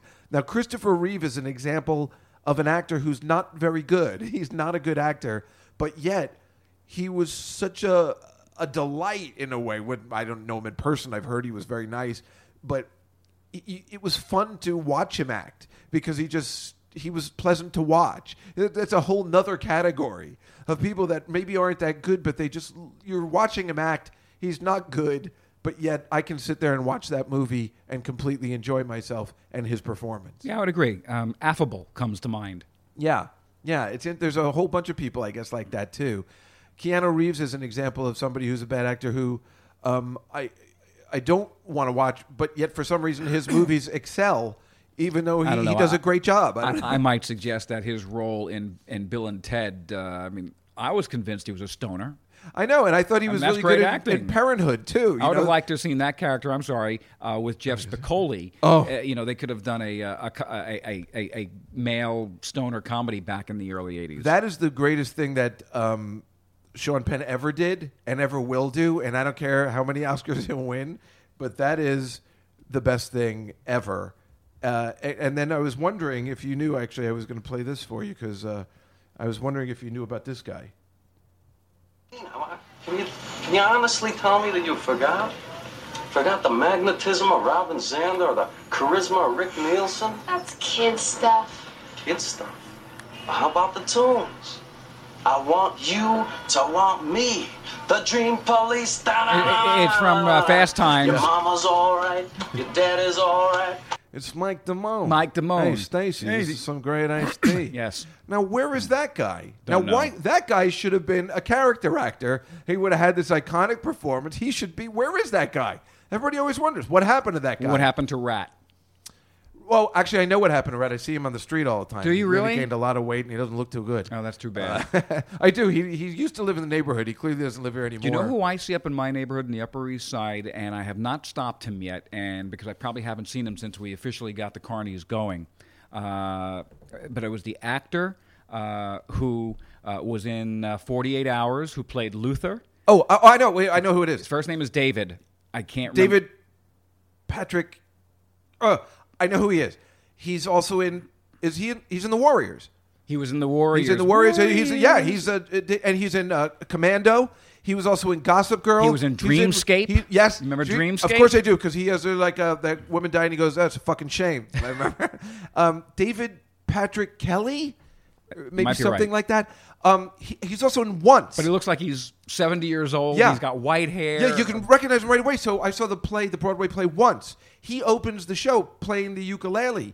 And I go to my friend, I'm like, that's the guy from the Warriors. I'm positive. And he's like, wow, what a call. It was like when you can call it I right love away like that. that. Isn't that the best? Yeah. Yeah, I think he does live in the neighborhood, clearly, because he's around New York. Like I said, he was in Gossip Girl. A working actor. And it's weird. It's like one of those things you're like, where's that guy? Where's that guy? But he always works all the time. Maybe we don't see him in everything every day. Maybe he's not in stuff, but he's working all the time. Yep. And how interesting. He just played a college professor in Gossip Girl. I mean, this is the guy, the villain in every movie from the 80s. Always a villain. And then he can play these other roles. And he plays the father of the guy in Once in the Broadway show. Fascinating. Excellent call on that. I am going to stop him on the street next time I see him. Oh, God, I'd love to get that guy on the people like that I'd love to have on the show. Like Matt Luther. Luther, Are you angry with me? Luther's on the move, man. I mean, just as many lines as I do. No wonder. Sadly. I know. Yeah, but you've made something of yourself, and that's like the good thing. With Rat, interestingly, we both auditioned for this Woody Allen play back in 1981 called The Floating Light Bulb, and he got it. And then he won the Tony, and then he got Fast Times. And I'm like, oh, man, I could have gotten Fast Times. But what good is it if you don't do anything after? He was in one other Amy Heckerling movie called Loser. He just had one Which would have scene. been appropriate. Yeah. Sorry. No, it's true. I've been trying to get her on the show. What an interesting interview she would be, because a female director back in 1980. Yeah, I remember she made The Making of Mr. Right. Yeah, starring unfortunately, Ellen DeGeneres? John Malkovich. Oh. Not Ellen DeGeneres? I don't remember who else was in it. I just remember John Malkovich. Oh, maybe it was that girl who was in stuff for a while. She had a band called Bong Water. I should know that. She was in a bunch of stuff in the 80s, and then she just kind of faded away. John Malkovich was in Making Mr. Right. Yes, and I think I'm right about the girl. It wasn't Ellen DeGeneres. That was something else. But it also had right in it, something. I think that's why, or maybe I had it wrong. I can't remember. But, Very good. Oh, my God. That's so... yeah, well, but she had two iconic movies. She had Fast Times at Ridgemont High and Clueless, which is fantastic. And Clueless, the Alicia Silverstone's dad, was played by... Oh, Dan Hedaya. Dan Hedaya. You recognized him as well, right? Last year, we gave him the first Lifetime Achievement Award. Well, oh, you mean you have character actors, you have the awards, they get a Carney Award, but you also have a Lifetime Achievement Award? We decided, again, it's our show. We made it up, and we wanted to give Dan, he wasn't one of the honorees. Like, why not? Like, why did you decide to take him as the Lifetime Achievement Award instead of, like, just giving him a Carney? Because what was the difference? My brother and Brian Carney and I felt that for whatever reason, Dan wasn't going to be acknowledged to the level that we all acknowledged him because of the roles that he had. I mean, from Commando to Nick Tortelli. Interesting story about Nick Tortelli from Cheers. Do you know how many episodes Nick Tortelli was in on Cheers? I'm going to just take a guess. Yeah. But being 10 seasons, I'm going to say 7 times.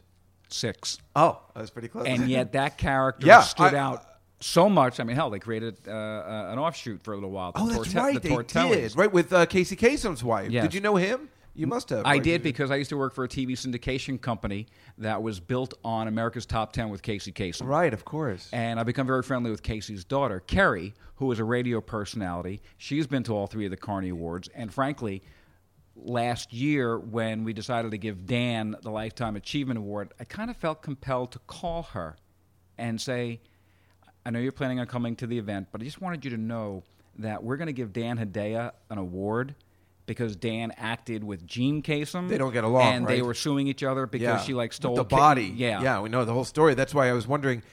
We don't know who's right. We were just talking about this in the podcast last week.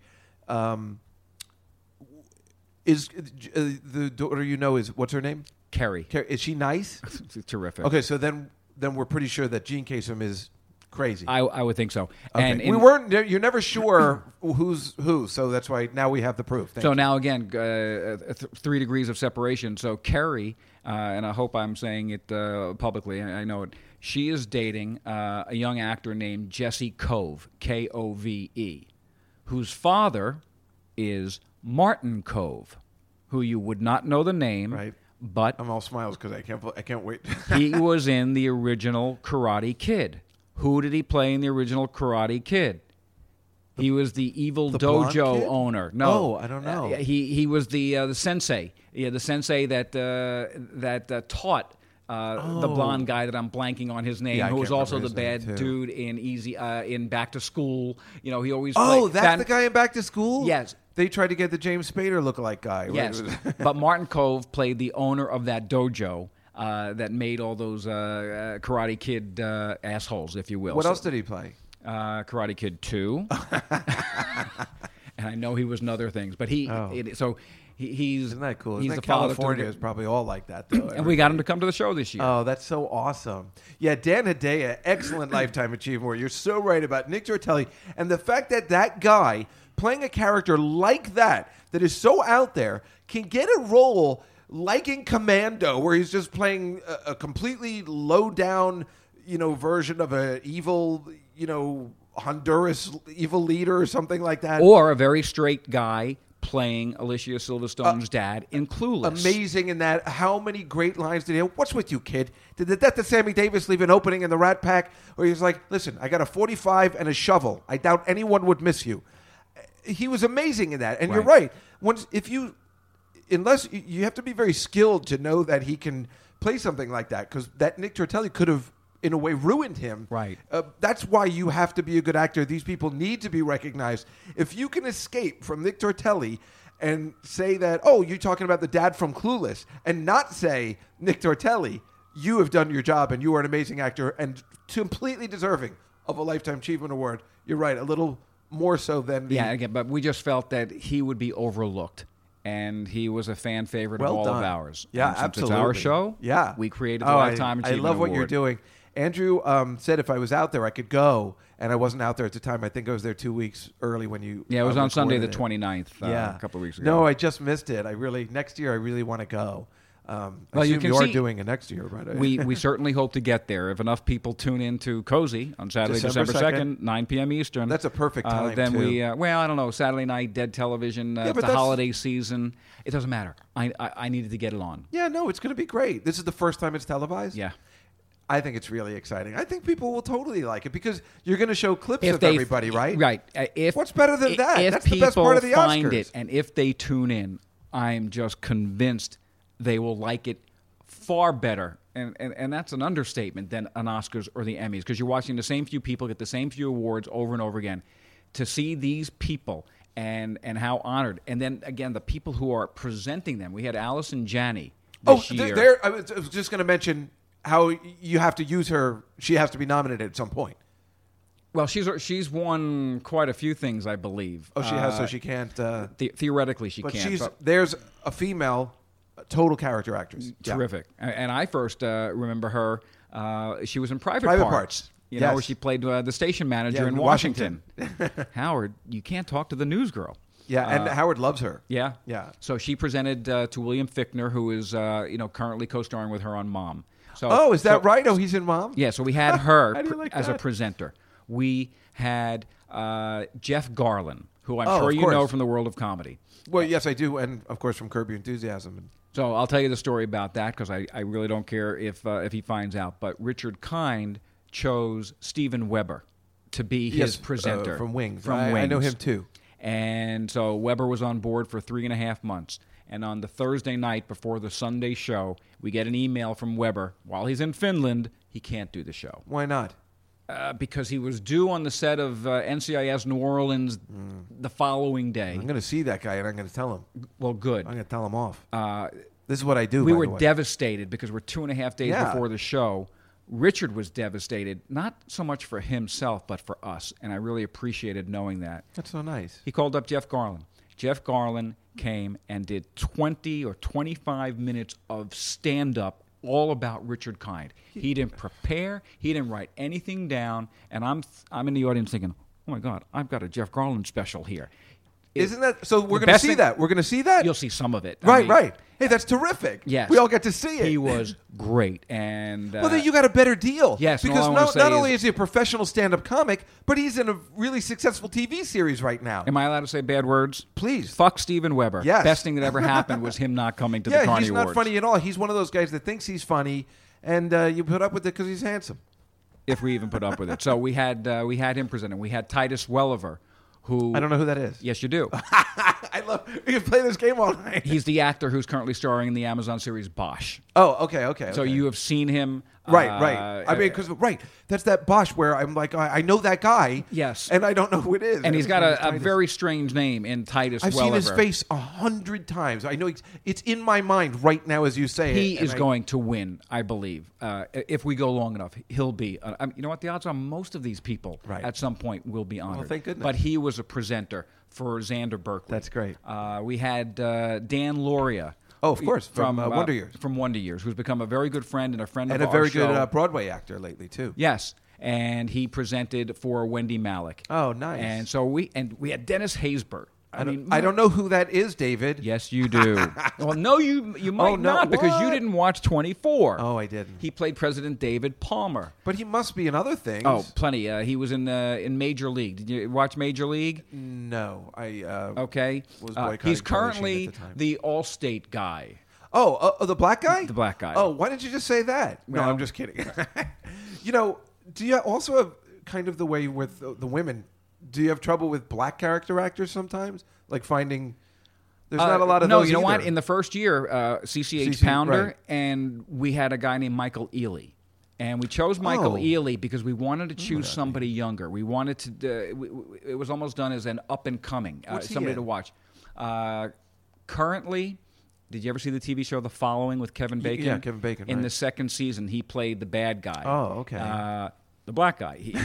Wow. He was one of the nastiest characters I've seen on TV in recent history. A year later, last year, or I guess 2 years ago now, he starred in his first solo movie called Perfect Guy, The Perfect Guy, where the girl brings him home. He's this great guy and turns out to be just... out of his mind, insane. He's been in the... not Jennifer Lopez. That's not Jennifer... Was that Jennifer Lopez? No. Okay.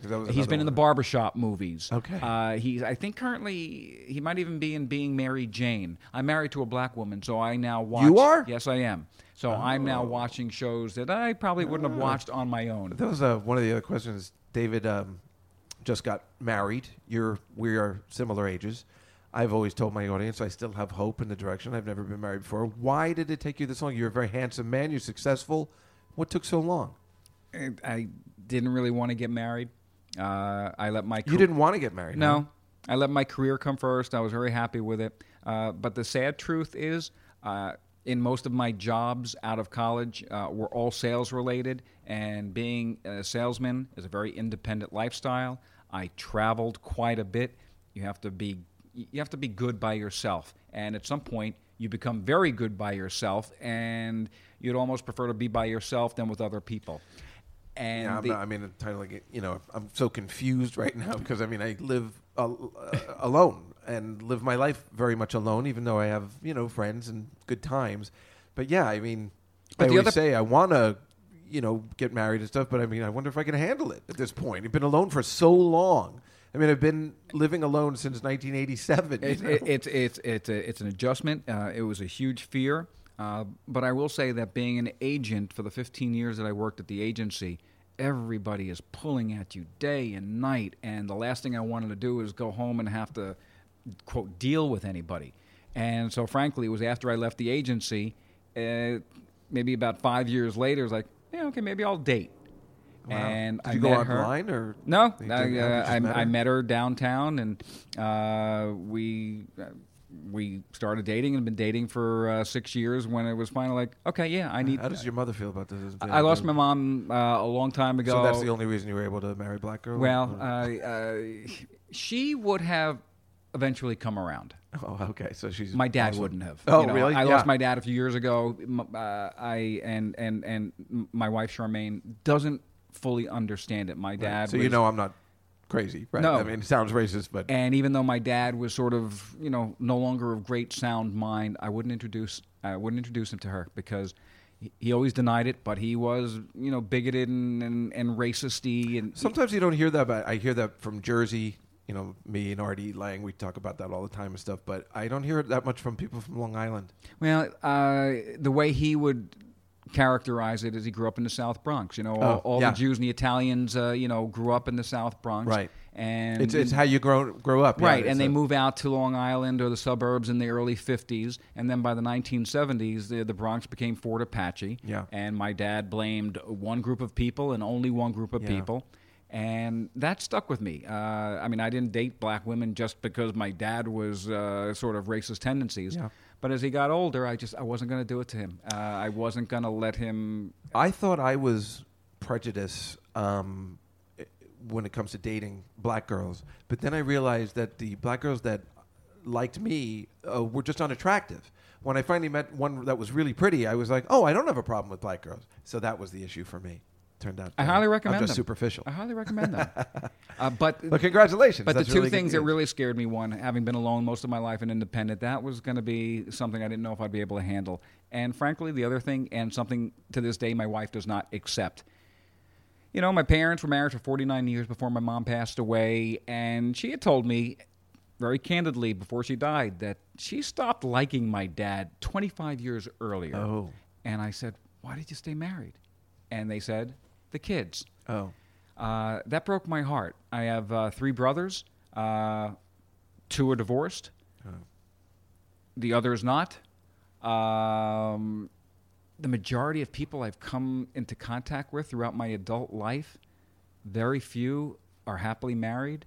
And so my life view of marriage has not been a very good view. And I'm not that special. I didn't think that, oh, well, mine's going to work when the majority of others don't. And so I had that as a backdrop. But as I started getting older, it really came, I found a girl who was a good girl, and the whole companion thing started to knock on my door. That, I remember someone yelling at me once a long time ago, you're going to die alone. And I never let that go. And I was like, yeah, maybe I don't want to die alone. Yeah, people say that. They scream that to me on the street all the time. You're going to die alone. You're an ass man.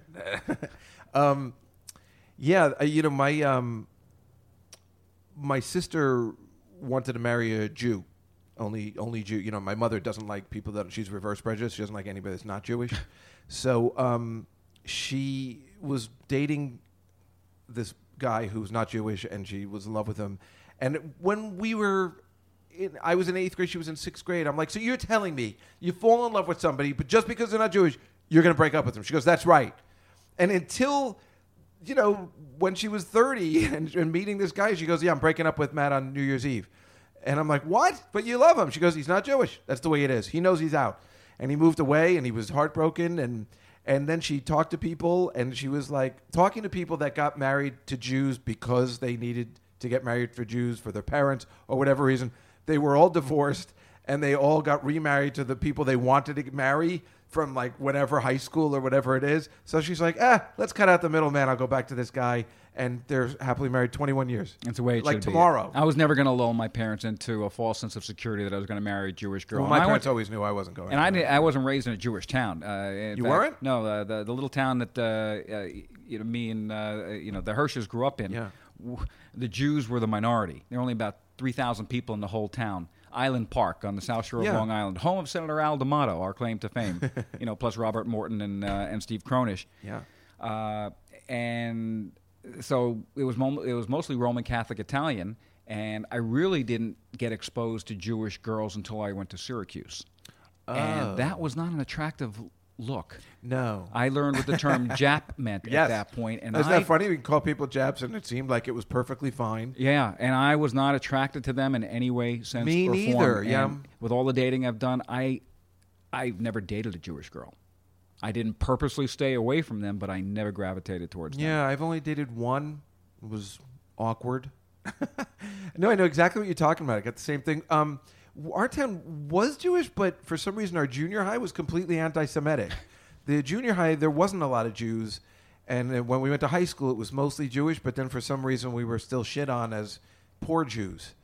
So there was no way to win. Yeah. Well, we were poor Jews in Island Park. Yeah. But I will tell you this, dating a black woman, people go, do you see color? I'm like, of course I do. I'm attracted to it. They go, no, I don't see color. Of course I see color. And, she's beautiful. And what does she do? She's a former model. Hello. And now she's So it's just at the like what I moment, said. she's a stay-at-home dog mom, Oh, that's so funny. raising our 2 dogs and cat. My cat just died in August. I'm sorry. And I loved her to death, and everybody. I lost knows one this after podcast. 14 years. I was devastated. 14 years. That's exactly what mine was. Mine was named Samantha. What was yours? Oh my God. Oh, my God, you're on the Sorry. spot. Selena. Okay. And And for single people... but wait, named after. I got her because I wanted to get from Sabrina the Teenage Witch. That's why I got a black cat from Salem, which is Samantha, which was Bewitched. I don't know. I've made the connection of witches and black cats. Your cat wasn't black though, right? No, it was a Maine Coon. Hey, Hey, don't be racist. I married a black woman. Sorry, honey. But yeah, so she died. So I was, there's a doggy daycare center downstairs. I saw that as I was yeah, coming to and the they were building. always like, get a dog, get a cat. And I was thinking about getting a dog, but that is a 2-man operation. What you're saying, if your A cat wife wasn't is, there, yeah. A cat is perfectly good for a single guy. But then I thought maybe I should get a human companion. Incremental steps. Yeah, right. I guess. But so far, it's worked out. So it's not been quite a year yet. Wow! Well, Well, congratulations. we've been That's together so cool. almost 7 years. And you got married in Aruba with our friend Ray Ellen. Yes, and I was telling Dave I like just him before very the much. show that if you're going to get married, I highly suggest doing it on a little tropical island, maybe Aruba. We had 7 guests. Well, that's what you did it the right way, so you don't bother people with destination stuff. I'm so mad that my this guy cousin Frankie, I call him cousin Frankie. He's getting married Saturday after Thanksgiving. That is like the rudest thing you can do to somebody. No, the rudest thing you can do is having a wedding on the Sunday of Labor Day weekend. It's like, screw that's you, rude I am too, you're not right. not ruining my three-day weekend. Who does that? Everybody seemingly does it. I have not gone to the July 4th 3-day weekend wedding. Right. I did not go to the Labor Day 3-day weekend. I would not do it on Memorial Day. It's so rude. And none of my family You did came it the to right wedding. way. We Right? You said you had 0 guests. Yes, I had 0 guests. 3 comedians. If it wasn't for Ray at Aruba Ray's Comedy Club in Aruba, Ray, Ellen, Joey Vega, and Goomba my Johnny. good friend Goomba Johnny were all performing at Aruba Ray's. And I had them as my 3 best men. That's And there were a awesome. total of 7 people at my wedding. It was wonderful. I know. Ray says I have to put some time together so I can do Aruba Rays. You should. Yeah, I know. Everybody says that. Everybody says it's great down there. It is. It really is that Yeah, good. it huh? is. Yeah, he's an interesting fella. I'm very. You know what? I got Ray his first, maybe his only, but his first TV job. There used to be a cable channel in New York called the Metro Channel. Do you remember the Metro Channel? I used to be on Public Access Channel 17 Oh, is that for years in the 80s. That's not like Channel J, was it? Yeah. Did you work with Robin Bird? Robin Bird, but I was on Channel D. Oh, I never got. I skipped D to get There was to J. C, D, and J. Yeah, Okay. J was 35. See, with yes, Robin I didn't Bird know and- C and D even existed. Oh, the escort. Went right to J. Yeah. Sorry. Everybody did. Well, that was the only porn you could get back then. Yes. Saw Robin Bird in Didn't hold up well. No, Not- in not Fire well. Island a Not couple well, of years yes. ago. Looks Ooh. more like a man, actually. Yeah, I met her a couple times. Didn't end well. As Rodney would have said, she ballooned up nicely. I'll tell you. But she did have that "Bang Your Box" song, which was a showstopper. One day you should get your friend Andrew Hirsch's brother Gary on to tell you the Walter Cronkite story on an airplane, talking to Gary about Channel J. Really? Priceless. Wait, Gary, Andrew's brother, Robert and Andrew's Was brother, flying my friend, across country with Walter Cronkite. Sat next to Walter Cronkite. They had a couple of drinks. Wow. And they started talking about TV. And the next thing you know, Walter's leaning over to Gary, goes, have you ever seen this channel late at night?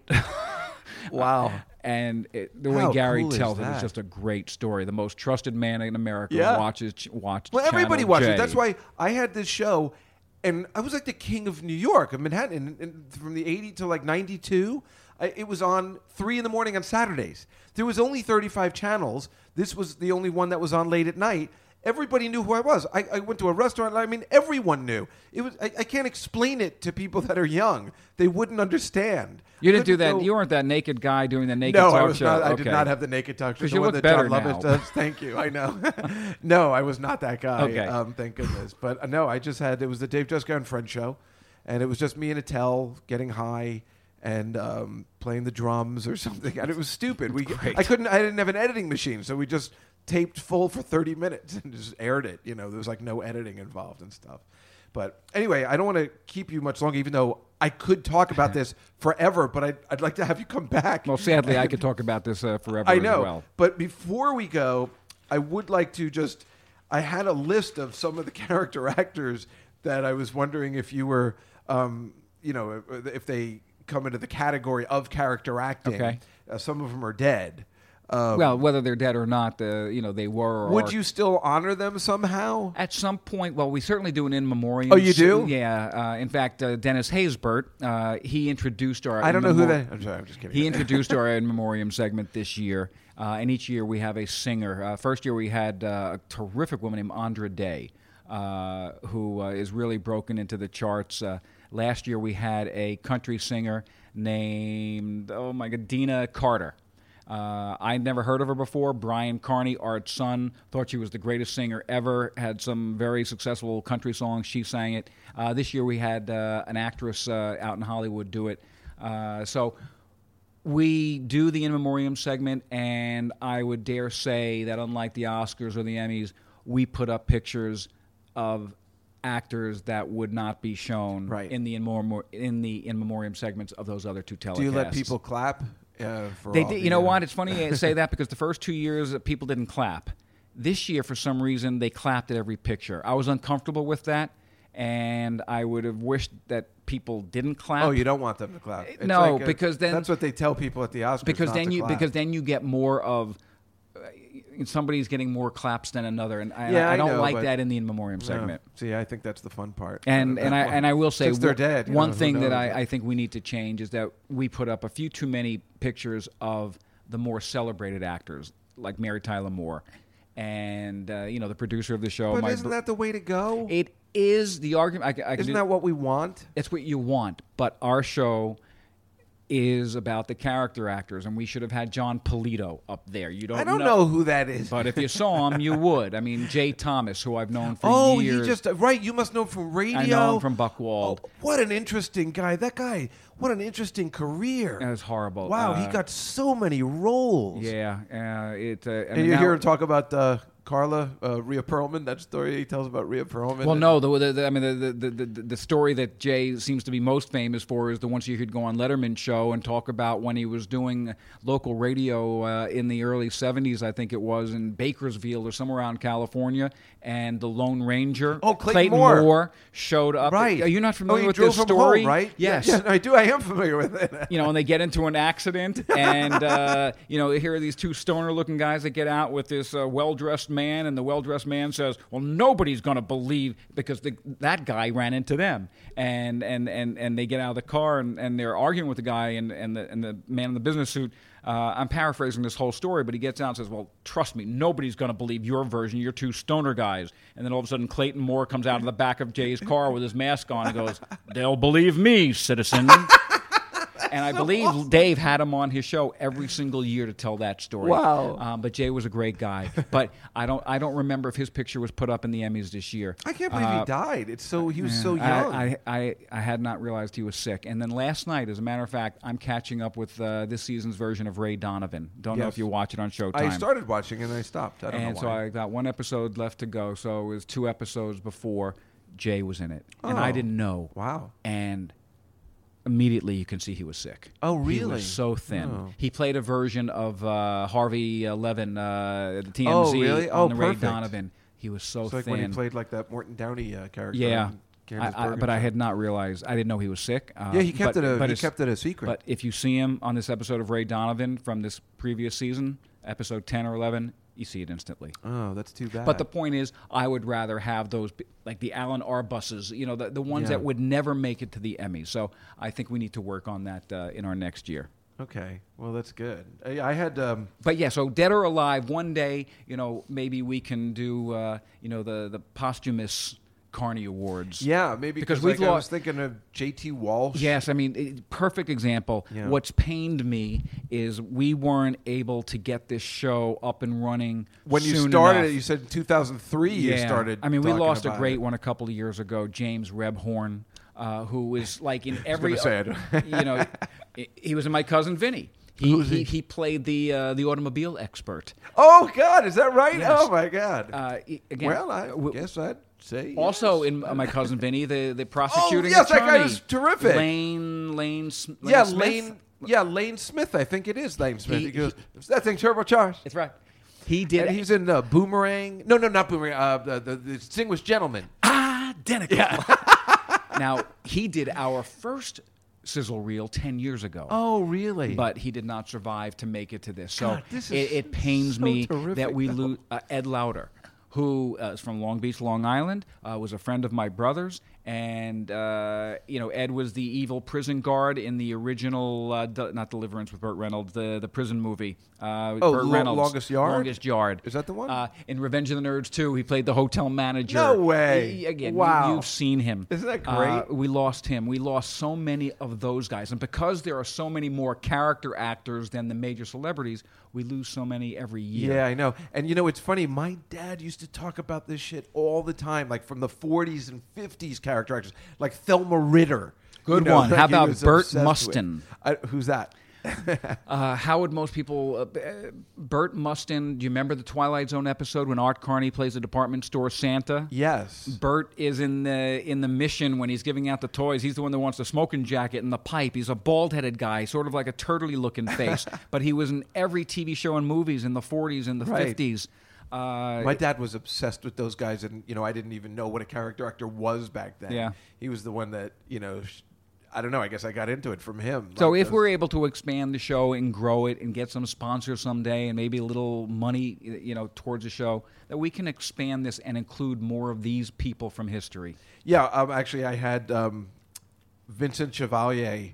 I actually had this one clip I just took off the TV from Night Shift. It was one of my Where favorites. the fuck is 4K?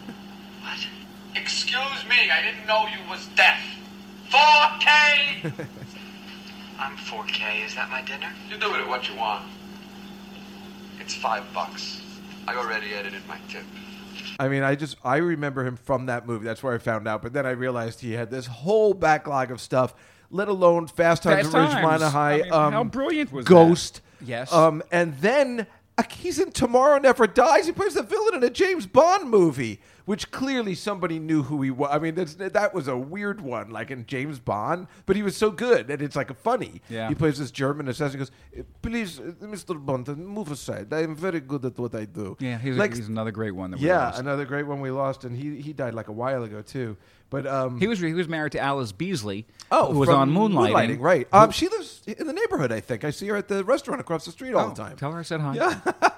do you know her? No, but Curtis Armstrong knows her, and I know Curtis. Oh, they still are friends because they used to date in the show Moonlighting, right? Right. Yeah. Yes, according to Curtis's book, "The Last of the Nerds" or whatever, I forget the name of the title. But you should, if you liked Revenge of the Nerds, if you wanted to know some backstory about That's risky okay. business, Yes, I One wanna know all Hot that Crazy stuff. Summer. Right. What else were they in? Yeah, he was in everything in the 80s. Yeah. Damn. That was so cool. When he showed up to our first Carney Awards, and I'm like, oh my God, it's Booger! To me, that made it real. I think I like the character in Risky Business more. With that line, I got a trigonometry test tomorrow. I'm being chased by Guido the Killer Pimp. Yep. I mean, he was so good. Yeah, God, I was just thinking about that. Let me just play this one clip about Richard Kind because it's like one of my favorites. Yeah. From Curb. What's that, Larry? My condolences. Your I'm cousin. sorry. How are you? Hi, Andy.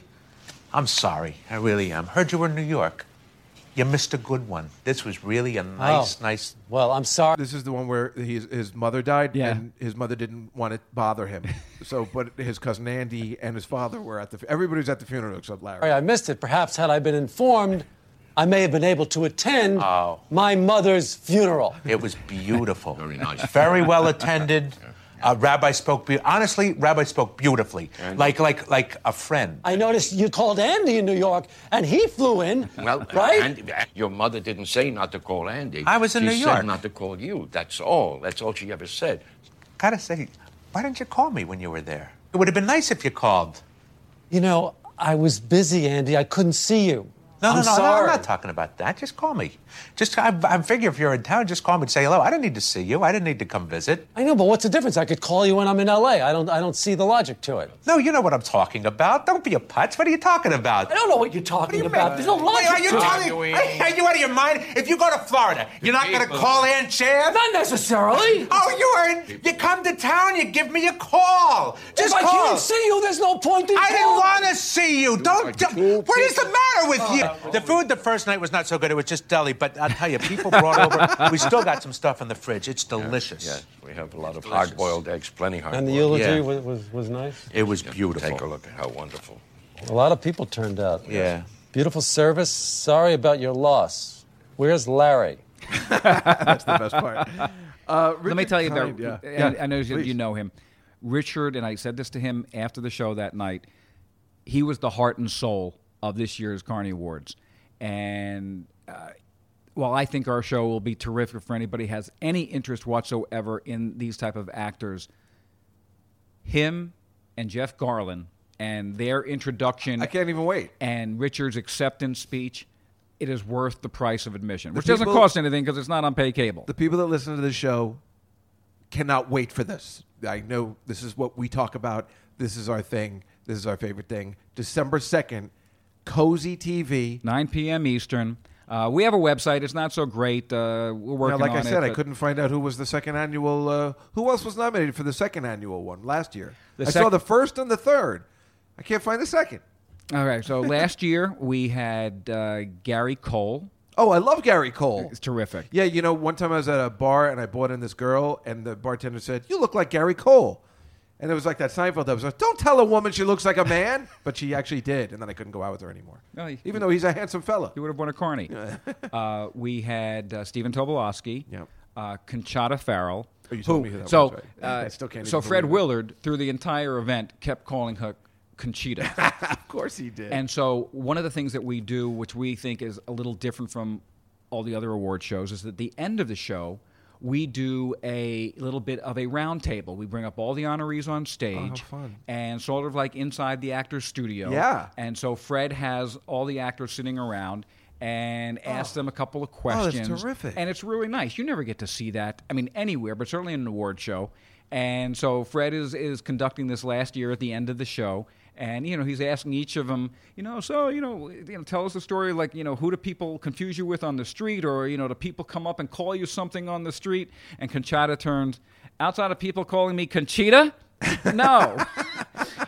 Went right over Fred's head. Of course.